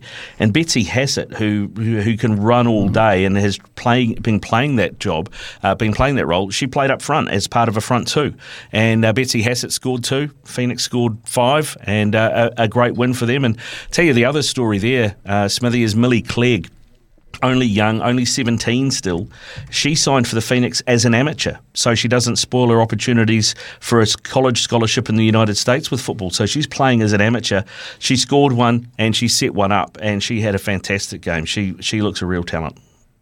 Well, that's a hell of a story. Great sacrifice, that. Thanks, Ricardo. We'll come back to I want to talk to that Auckland City. We've got to find time for that. But we need also to talk to Louis Herman Watt and Pip Morris before 11 o'clock. The loveracing.nz update. Your home for everything thoroughbred racing. Visit loveracing.nz. Racing's biggest fan. Well, it's a massive day tomorrow in Trentham, and that is because it is the NZCIS Wellington Cup Day. It's a Group 3 event, $300,000 up for grab. Louis Herman Watt, the smart money is saying, and very smart money it seems, is the cup is going to go back towards Taranaki and with Alan Sharrock in possession of it. Yeah, you can't bet against the great man Alan Sharrock, can you? When he's been... I read an article, I read some comments, and he actually said it to us the other morning when we spoke to him on SENZ Breakfast. The reason he loves winning these cups races is because you have to think more. Like, there's more that goes into it. You have to plan from a long way out. It interests him more.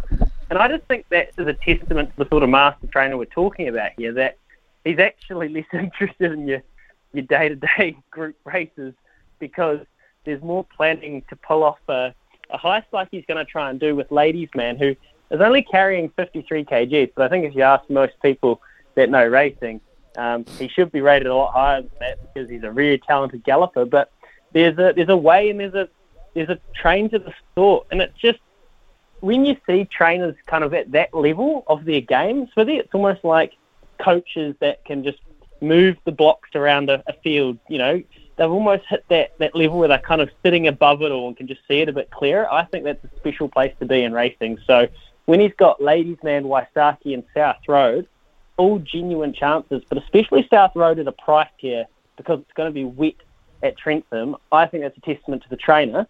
And yeah, he's old school.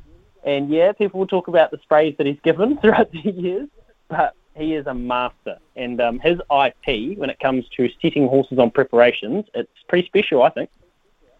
Okay, what about other features on the card tomorrow?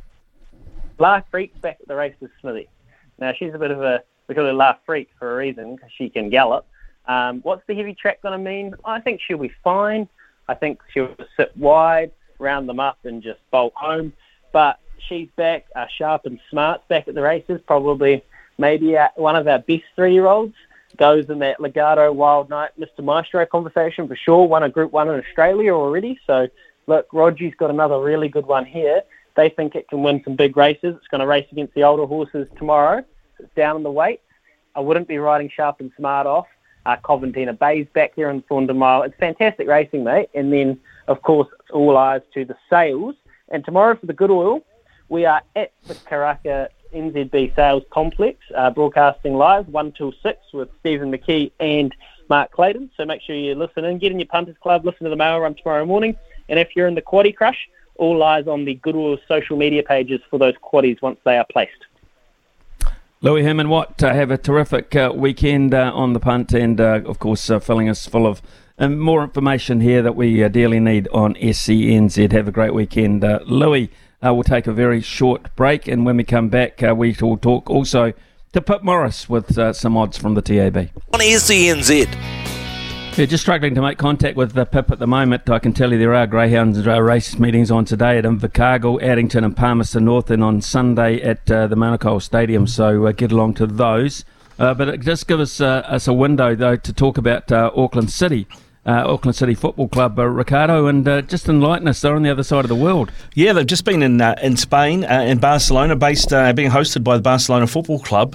There is preparation for the Club World Cup, which is in Morocco. They head there, I believe, today. They're going to head over to Morocco for the Club World Cup. So they've played 3 games here. They played a local Spanish side. They played the Korean champions, Jeonbuk FC, and they played Barca B, which is the team that all the Barca young stars come through. They play in the 3rd tier of Spanish football, and they're about 4th in that league at the moment. And they just drew 1-1 with Barca B the other day as part of their prep.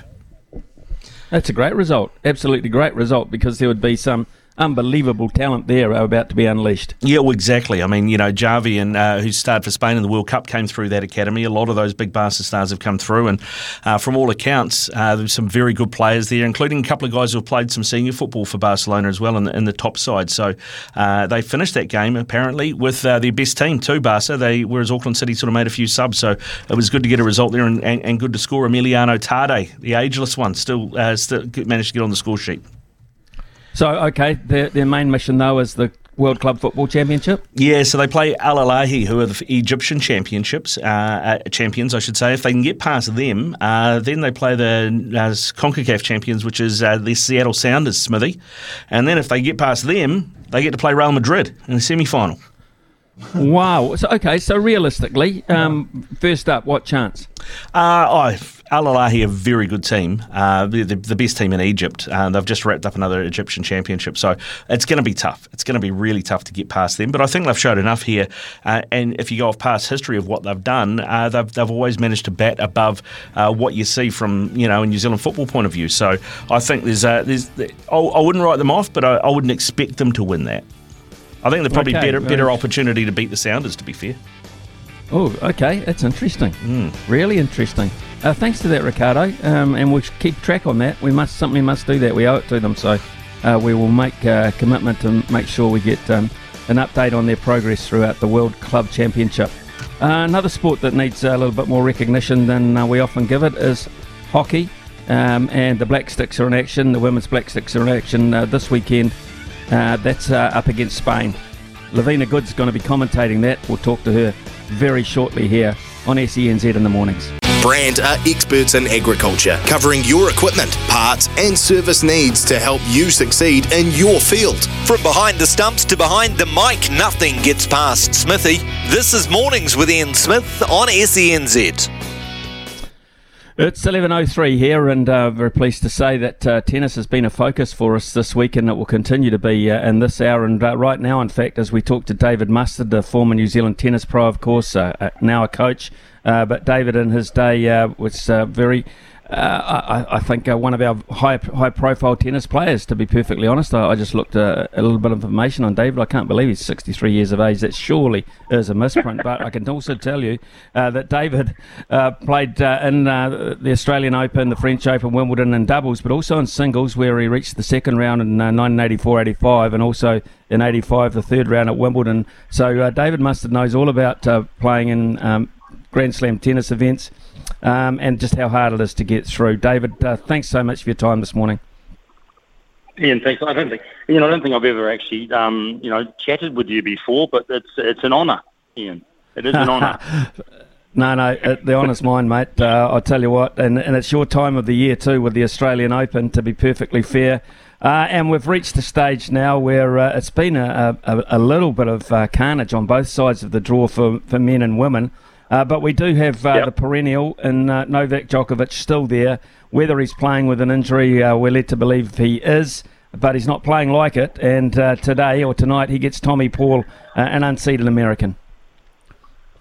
Yeah, it's interesting looking at all the information that comes out in the media about his hamstring pull. But he said that pretty much he's put a lot of praise on his physio. They've done their job. I think it's precautionary. I think it was spoken about. I think he did have a little bit of a problem there, but he seems to have got through that, because I'm telling you, I've been watching his last couple of matches, and I'm absolutely flabbergasted. He's 35 years of age. He's won 9 Australian Opens. Let's look at all the stats. He's going for his 22nd Grand Slam. He is serving faster than he has before on first and second serves averagely. He's getting more speed on his forehand. And all the stats, he's actually playing the best he has for some time. He at the present time is in the zone. Now, he's very wary of Tommy Paul. Of course, it's going to be how they match up on the day. But look at all the stats are in the favour. They've never played before. Tommy Paul is one of the many Americans that are now coming through. His strengths, he has a good mix of footwork. He has a good speed. He's dynamic. He is dangerous out wide. He's a shot maker. But, he's in his first semi-final of a Grand Slam. The deepest he's gone before, I think, is the highest, was fourth round before. Has good ability. He's 25 years of age, so he's 10 years younger. But it's hard to think that he will have the firepower on a regular basis to be able to take someone like Djokovic. Djokovic is really hitting the mark, to be honest. I look at this matchup and I think to myself, this could go one of two ways. Tommy Paul could play the match of his lifetime, and Djokovic could be slightly off and be under pressure for great parts of it, or Djokovic could wipe the floor with Tommy Paul on the basis that Tommy might have already played his final. Yeah, I mean, you look at the draw, you look at the last two matches that Djokovic played, he just wiped the floor with those guys, and the guys, Rublev, these are good players. These are good, consistent players. I think, on paper, you pretty much say that it would be 3 straight sets to Djokovic. I think that people will want a battle.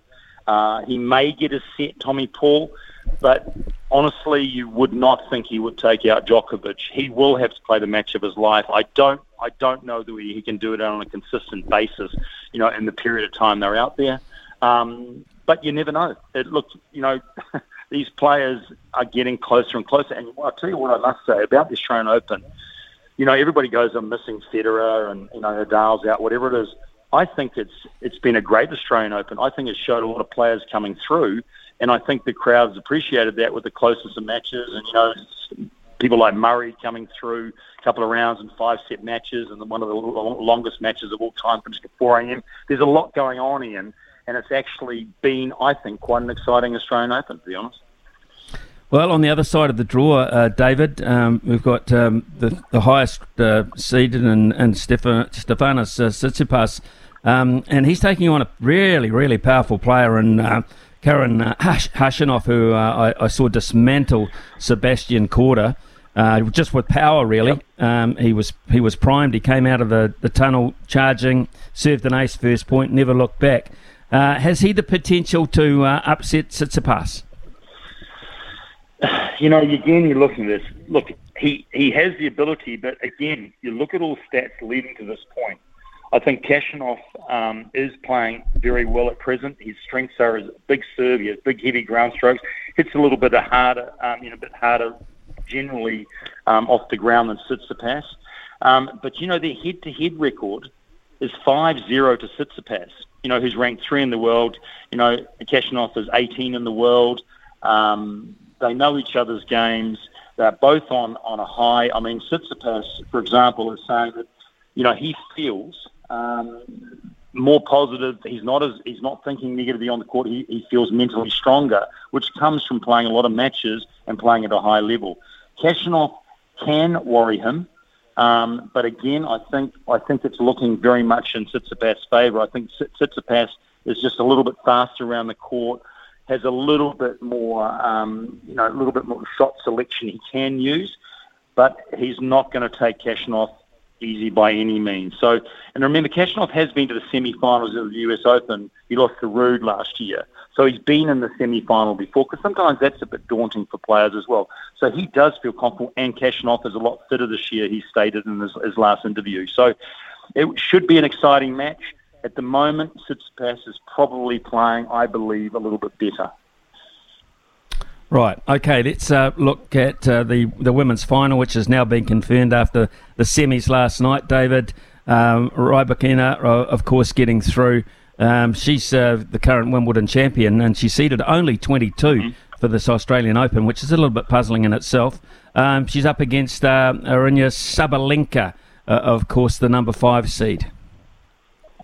Well, again, you look at them coming in. Elena Rybakina, she honestly has been playing great. She took out Swiatek, the number 1 in the world. But these two have actually played 3 times, and each time it was a very close match. But all 3 of those head-to-heads went to Sabalenka. They're both similar ages. Sabalenka is 24. Elena is 23. They both are shot makers, very, very powerful. Sabalenka hits a little bit stronger off the ground, a little bit more variation in the Kazakhstan Rybakina's game. So again, I think it could go either way in this, but the stats really are lining up to Sabalenka, who's been in 3 semi-finals before. But of course, Rybakina has been in the final of Wimbledon.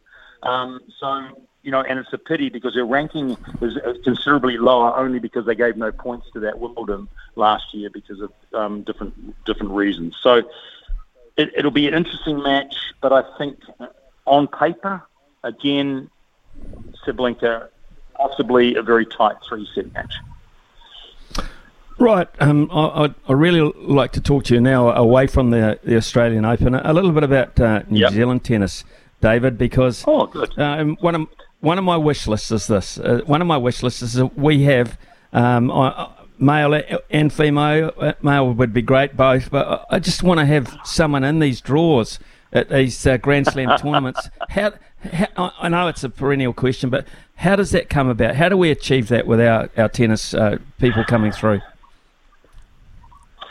And there's a whole lot of things required to that. I like Ajit Rai. I watched him at the ASB Classic, and he's our number one ranked, around about 450 in the world at the moment, in our seniors for the men in New Zealand. And you look at his ranking is way down to be able to even get access to the bigger tournaments and what have you. So he's always playing qualifying or lower tier tournaments.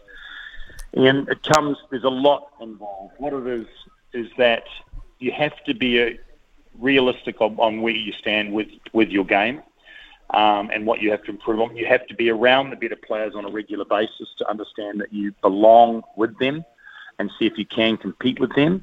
So you have to do your apprenticeship through the lower tier tournaments. It's win orientated. It would be great if we had more events in New Zealand, but that comes down to finance as well. And if you could play in those, you have a chance to be either wildcard if you don't have enough points to get in. I'm going to digress a bit here, so keep me on track again. But if you can get an opportunity to play in those events in New Zealand with overseas players competing, it requires money to put those tournaments on. The ASB Classic, and showed you with a couple of New Zealanders playing in the main draw as well. We had a player in the main draw as well. They don't see those players across the net. They don't understand the energy and the fitness and what's involved at that level. So they're not competing against it. So to get to it, you have to get your world ranking up. You have to play in lower tier tournaments to do that generally.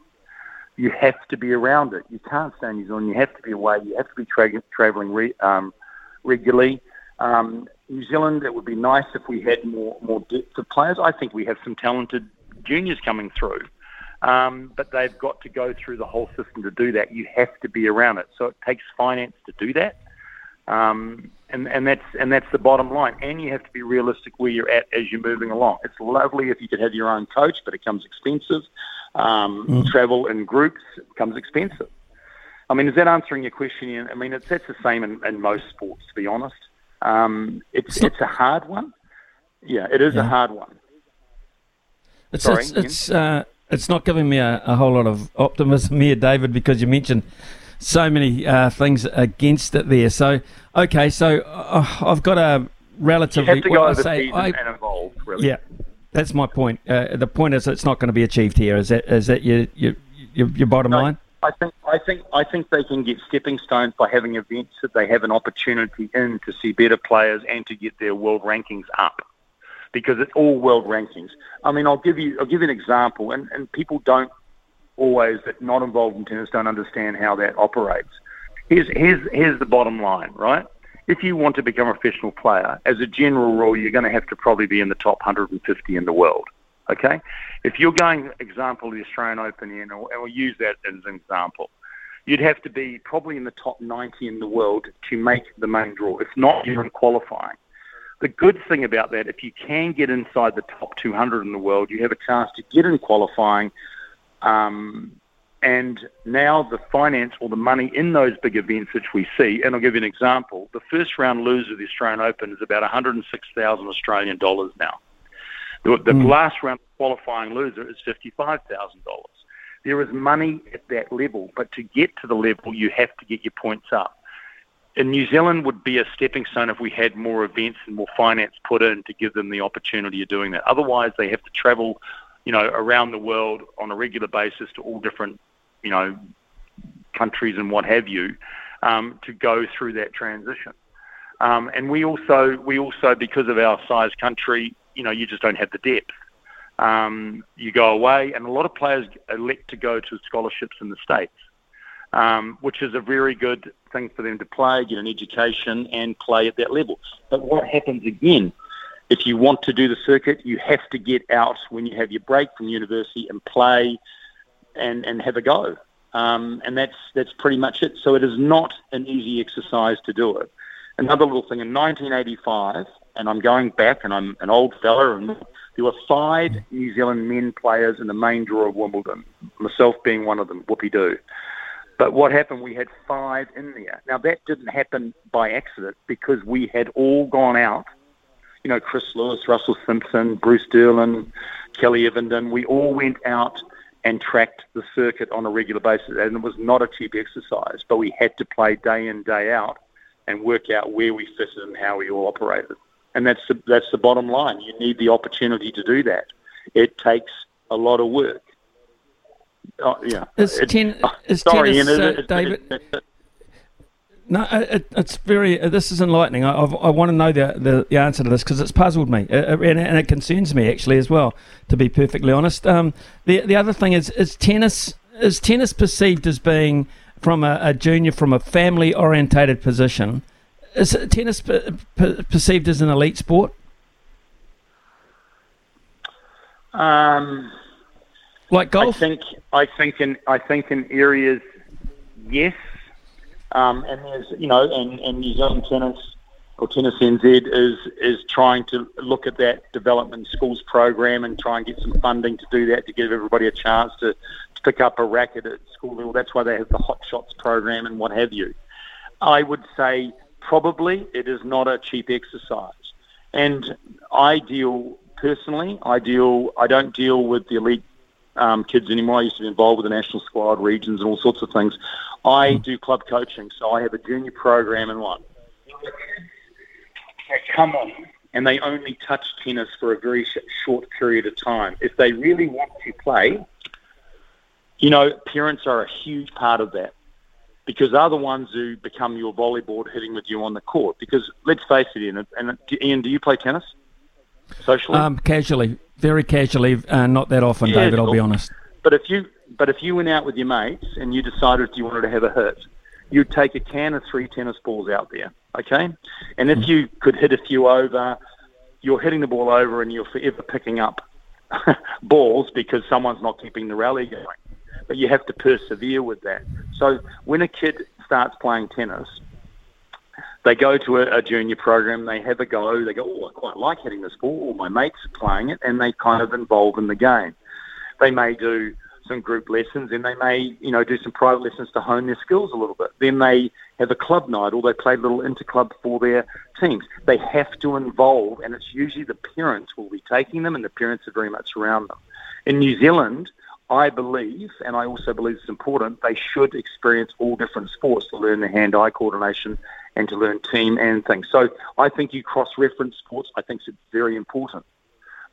But I think also, I had an interview with Muratoglu some time ago, and he agreed. It's slightly different here than it is in Europe or Eastern Europe or whatever it is. The mentality here. You touch the sports, then you decide if you kind of like the environment, and then you start competing at different levels. Really, it's not an easy one because you have to have enough court time, and you need your parents behind you to get you there, to hit a few balls with you. You need a wall. If you look at all the past champions, good players, they all practiced against a wall on a regular basis because that became their volleyball to hone their strokes and to get their hand-eye coordination working. So, and again, am I answering the questions that you wanted answered? Because David, it's a club aspect, and I think it's court time and it's being on the court and involving on a regular basis. It is not easy. That's why team sports are sometimes a lot easier because, you have more space and it is often a cheaper exercise. David Mustard, this has been enlightening for me, and it's not the last time I want to speak to you, so I have to end it now for time constraints. You know what radio's all about. But here's the other thing. I'd love to call you back and get more into the teeth of this because once the Aussie Open's over, because it's to me it's concerning and disappointing because I'm sure there's talent there. the Polynesian type society, these kids have raw power and strength, and they just need direction, I'm sure. But David, thank you so much for this morning, and I'll make sure we get hold of you again shortly. It's been great catching up with you. It is, Ian. Remember, Ian, the ball's in your court. Oh, like it. I absolutely like it. 11. Have a great weekend, mate, watching the Open. 11:21. 11:21. We'll be back shortly talking hockey. Experts in agriculture, covering your equipment, parts and service needs to help you succeed in your field. Summer or winter, he's the voice of sport in Aotearoa. This is Mornings with Ian Smith on SENZ. It is 11:26 here on SENZ, and a very important weekend for New Zealand hockey. And that the women Black Sticks take on Spain. This is at Blake Park. They are playing 3 o'clock on consecutive days, Saturday and Sunday, at that Blake Park hub of sport, which is so wonderful there in the beautiful Mount Maunganui. And calling these games will be Lavina Good, commentating these matches. So, Lavina, thank you very much for taking the time to talk a wee bit about it for us. This is an important series. Of course, it's a pre-runner to the FIH Pro League as well. Tell us about this matchup where the Black Sticks, I would imagine, fairly healthy underdogs here. Yeah, it was interesting. Kia ora, Smitty. Nice to chat to you. Looking forward to the hockey in the Bay of Plenty. We were hoping it would be basking in sunshine. We know it's a winter Spanish team that is heading over here to enjoy the sunshine, but judging by what's happening today and tomorrow, mate, that may not be the case. But it's a great matchup for the Black Sticks to take on Spain. The Black Sticks are currently ranked 8th in the world, and the Spaniards are ranked 7th. So we've got a matchup of two of the top 10 teams in the world. The Black Sticks really disappointed with their Commonwealth Games results. Most people would remember in 2018 they won the gold medal on the Gold Coast and were hot favourites to defend that gold medal. But in the end, a heartbreaking semi-final against England, who went on to win it in Birmingham, and then also a bronze medal shootout that they lost to India, meant they came away without any medals. So there's been a few changes for that Black Sticks outfit. They have a brand new coach by the name of Phil Burrows, which will be a name that has been cemented in hockey New Zealand for quite some time. He was a Black Stick for 16 years and played more than 300 games and scored more goals than any other player. But coaching, as you know, Smitty, is a whole new ball game, and he will be coaching this Black Stick side for the first time over a 2-day series. It's on Saturday and Sunday here in Tauranga, and it could go either way. We've got some new-look players, some new-look faces. The Spaniards are missing one of their key players, but also Liv Mary, who's the highest goal scorer at the moment in this Black Sticks outfit. She won't be playing, but it'll be interesting to see how the Black Sticks troops fare under their new coach and at the helm, Phil Burrows. It'll be a really, really exciting chance for hockey fans all over the country to get a taste of international hockey early in the year.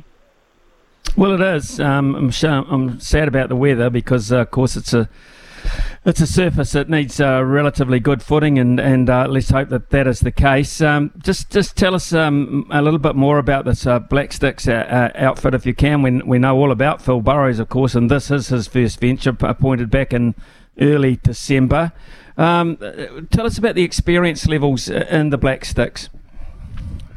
Okay, so for the first time captaining on her own will be Megan Hull. She'll be wearing the number 20. She's an amazing defender. I think she's played 55 caps for the Black Sticks and scored 4 goals. But this is the first time that Hull will be captaining the side on her own. She's from the Wairarapa. She has an amazing passing skill set. I mean, she can push, she can sweep, she can hit, she can aerial ball. And she carries a great deal of mana within this side and has spent many years establishing herself as not just one of the best defenders in Aotearoa, Smitty, but all over the world. So I'm sure plenty of eyes will be on the skipper. And also it'll be great for the Tauranga hockey fans that will come out and support Frances Davies. She's on 99 caps for the Black Sticks. So if she gets the chance to don the shirt tomorrow or Sunday, we will see the young Tauranga girl come out and play her 100th match in front of her friends and family. She's a tremendous player. She's another one that won a gold medal at the Commonwealth Games on the Gold Coast and has some experience now, still in her 20s. But we know all of Tauranga will be backing her to try and come out and try and take on this Spanish side. They're an interesting team, the Spaniards. They really play with a high level of emotion. They play a very different style to the Black Sticks. The questions will be asked, Mitty, what sort of style will the Black Sticks play? Phil Burrows has been in Australia for the past 6 years, coaching and being a high-performance manager in Melbourne. And he's come back and introduced some really unique and different techniques in the training strategies of the Black Sticks. He's incorporated GPS training so that he can find out exactly the fitness levels and the direction that the players are heading to in training. And he's trying to implement that into the game as well. So it's a mixed team for the Black Sticks. They've got some young guns, and you feel that will be making her debut either Saturday or Sunday will be Hannah Cotter. She's been playing overseas in Australia and top scored for one of the domestic competitions in Australia. So she will be debuting. So you've got the new faces, and you've also got some of those stalwarts that have been around for a while that will bring some poise and cool-headedness when it comes to taking on the Spanish side, which are quite feisty, and both sides are ranked in the top 10. But what they're trying to do is win as many matches as possible prior to the FIH tournaments that are coming up. And also at the end of the year, after many, many matches, they'll all be trying to qualify for the Olympic Games in 2024 in Paris. So the journey for the Black Sticks starts in Tauranga tomorrow. The expectation is there for them to come out and teach a lesson or two to the visiting Spaniards, whilst the Spaniards, who were 14th in the world less than a decade ago when Adrian Locke took them over, the Great Britain hockey player, have gone from 14th to 7th, and they seem to be climbing up that ladder. It'll be close, it'll be entertaining, and the thing is, Smitty, if you can't get along to the match, hockey's always so much better, like most sports, if you can watch it live, but if you can't get along, then you can purchase a ticket, because Hockey New Zealand has come out and decided to support an initiative from the Women's Refuge, so that every ticket purchase over the next 2 days, the $20 tickets, every single cent of that purchase will be donated to the Women's Refuge Gift a Safe Night campaign. So for $20, you can give that money to the Women's Refuge. You can provide safe housing and accommodation, hot meals to a woman, a whānau, and her kids. And it's something that Hockey New Zealand have really come out on a limb to support the Women's Refuge, which is out there for some of our national sporting teams. But even if you can't get along, there'll be QR codes on the television, or even if you just like your hockey and you want to support a great cause, you can purchase a ticket to the Gift a Safe Night series on Saturday and Sunday, and that money will be donated to a fabulous cause. And everyone's behind it. The Black Sticks are behind it. Hockey associations in Tauranga are behind it. Hockey New Zealand have come out and said this is the right thing to do. I know the broadcast team from Stream Shop are doing it on an absolute budget and basically providing their services nearly for free, so that this cause can have an uplifting effect on the rest of Aotearoa. So not only is it international hockey, 2 of the top 10 teams in the world, but supporting a great cause here in New Zealand. I take my hat off to Hockey New Zealand for this particular initiative. And so do I, and I also thank you very much for that beautiful preview of what's coming up over the weekend at Blake Park. Have a great call. And we'll look forward to the outcome of those 2 games and more on the FIH League closer to that with you too, Lavina, if that's possible. Have a great weekend, girl. Thank you. Thanks, Mitty. See Cheers. you, mate. Cheers, Lavina. Good there. Right, let's have some calls, shall we? 0800 150 811. Time to stump Smithy. And $50 of TAB product up for grabs. 0800 150 811. Here's the news with Aroha. Vodafone has one awesome summer of sport lined up for you. Ian Smith's had a good match here. Stumped by Smithy. Ian Smith really is top class at his job. Yeah, time for Stumped. Why, Smithy? Smithy, how you feeling? You ready? Pretty confident. Pretty confident. Yeah, I've had a poorly performed week, but I'm ready. He's ready. Damon from Palmy's with us. Damon, how are you feeling about things, mate, after hearing that? Yeah, well, he's already 1-0 up on me this year so far, so I'm hoping to even the ledger, and I already owe him a pint from last year. Right, okay. Well, potentially it could be 2 pints. We'll have to see. What do you fancy, mate? You can talk FA Cup football, NBA or hockey. Which one do you want to go? I'll try NBA. All right, here we go. NBA it is. Damon, which team currently leads the Western Conference? Oh, would that be the Celtics? One of the worst things I have ever seen done on a cricket field. Not the Celtics, Smithy. What have you got? West Coast. So you're looking Golden State, you're looking at LA. Not sure about any of those sides, actually. I'll go, though. I will go Golden State. One of the worst things I have ever seen done on a cricket field. Damon, you're still alive. The answer is the Denver Nuggets. Denver Nuggets are leading the West at the moment. Okay. All right, Damon, here you go. Question 2. $50 TAB voucher could be yours. Who leads the league in points per game? Which player, that is?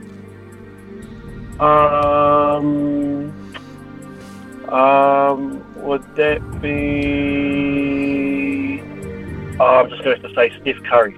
One of the worst things I have ever seen done on a cricket field. Yeah, Steph's been out for a long time with shoulder injuries. Back now, though, Smithy, you got a take on who it might be? I'm just going to go with Jay Morant from the Grizzlies. One of the worst things I have ever seen done on a cricket field. And 2. It's Luka Doncic is at 33.8 points from the Mavs per game. All right, Damon, one more to go, buddy. You've drawn a blank so far, but you still might win that $50 TAB bonus bet. Here we go. What team leads the links? What team leads the league for points per game? Which team? Oh, I'll have to go for my team, the Boston Celtics. One of the worst things I have ever seen done on a cricket field. That's my team as well, Damon, and they are going well. They're top of the East, but no, it's not the Celtics. Smithy, can you stump Damon at the post? Can I stump Damon at the post? The team that's leading in point scorers.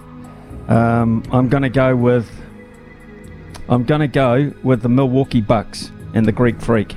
One of the worst things I have ever seen done on a cricket field. No, the answer is Hugh Bainen's, as they have to be called, Hugh Bainen Sacramento Kings, to give them their full name. Wow. 119.7 points per game they're averaging. They are currently 4th in the Western Conference and batting way above their average. So everybody got them wrong, but Damon, it means you still win yourself a $50 TAB bonus bet. Congratulations. Oh, thank you very much. It feels false, but I'll take it, and I'm going to class that as 1-1 now as well. I don't know. Okay. Can you call that 1-1 if it's a 0-all, really, isn't it? It's a 0-all. It's a bit like the Cricket World Cup in 2019. Yeah. You didn't win the thing outright, but your name's on the trophy, if you get my drift. Yeah. Here's the thing. I'm going to take it. Yeah, I'm sure you will. England did too. Yeah. Okay, Damon, good on you, pal. Thank you. Brian will reward you. If you stay on the line, Brian will reward you. It's 11:41. We've got to talk to Mick Guerin very shortly. SENZ. It's 11:47 and it's time to talk the harness racing industry with Michael Guerin. Mick, as most of the country knows you. First of all, Mick, can I start on something else? I had a call this morning from Brian from the Hibiscus Coast who tried like hell yesterday to find any coverage in the newspaper of the Hawke's Bay races. Said couldn't find anything. He goes back to the days, he's a bit long in the tooth like me, Brian, of the days where you used to see the fields and then the next day you'd see the results. Are those days gone forever, and why? No, we have, it's in the Herald, who's on the Racing Editor 4. We have a deal with the codes in New Zealand to run a certain amount of racing, because otherwise there would be no daily racing coverage. So in the Herald, every Wednesday, there'll be the Northern Galloping Fields. Every Thursday, the harness racing fields for that night are run. So last night, Cambridge, for example, because it's the higher turnover of the two meetings. And every Friday, we run 3 sets of fields, which is one harness racing set of fields for Addington tonight. They'll be in New Zealand Herald every Friday. And we run the 2 galloping fields for the next day. So we run 4 sets of fields. If, for example, Pukekohe or Galaxy had a major Sunday meeting, they would run. And then we also have New Zealand Pony Cup's on a Tuesday, Melbourne Cup's on a Tuesday, those fields are run.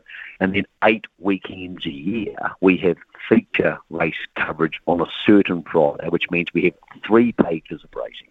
So the New Zealand Herald will have a story on racing every day. That's absolutely guaranteed. Every single day there's a racing story in the Herald.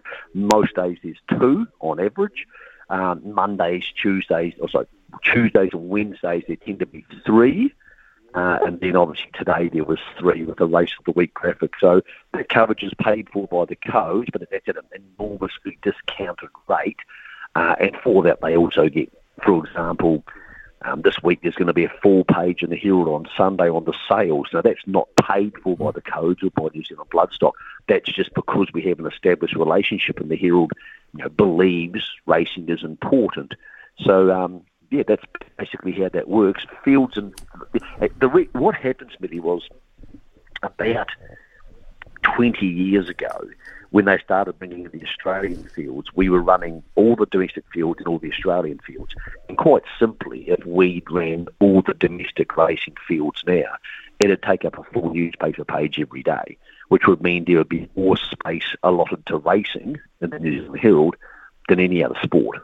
There'd be more racing coverage than rugby coverage. Well, that would be disproportionate to what the readers want. Yes, it worked for me and you, and it'll work for Brian from Hibiscus Coast, but it wouldn't be realistic because what you're saying is we're just going to give the TAB free subsidised field for as long as they want. And the problem with that is, where does that stop? Do you run Randwick? Do you run Moonee Valley when they have higher turnover than Cambridge Harness? And that's when that problem started.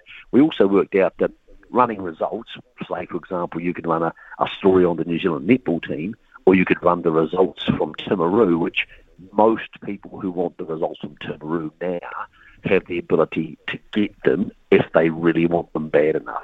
So you say, can you cannibalise other sports, school sports, the America's Cup, all those sort of things, to run Timaru harness racing results or Riverton gallops, when in fact most other people know how to get them online. So that's a very long answer to your question, but that's how things have changed in my time as racing editor at the Herald.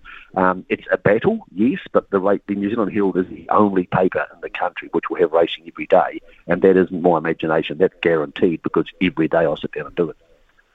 Okay, there's harness. Thanks for that, Mick, enlightening me in particular, as well as Brian and other listeners as well. There is harness racing action over the next 3 days, actually. Addington tonight, Winton Saturday, Methven on the grass. And your coverage of the Methven meeting, you'll be able to preview that, of course, with your show on Sunday morning. Well, Gregor Potter will be leading the Chops Talk coverage. That's 11 o'clock every Sunday morning on SENZ. I'm actually going to be at the sales at Karaka, which is one of the great reasons we have these 2-people panels on shows like Louis and I tomorrow. When one person can't be there for other racing interests, Greg will be leading the show. So he'll be talking about Methven. Greg will also be at Addington tonight. He'll be making a special presentation to both John Dunn, who just drove his 1,500th New Zealand winner, and to Blair Orange, who drove his 2,500th New Zealand winner. That'll be part of Greg's duties tonight at Addington, where it's the major meeting of the week, Smithy.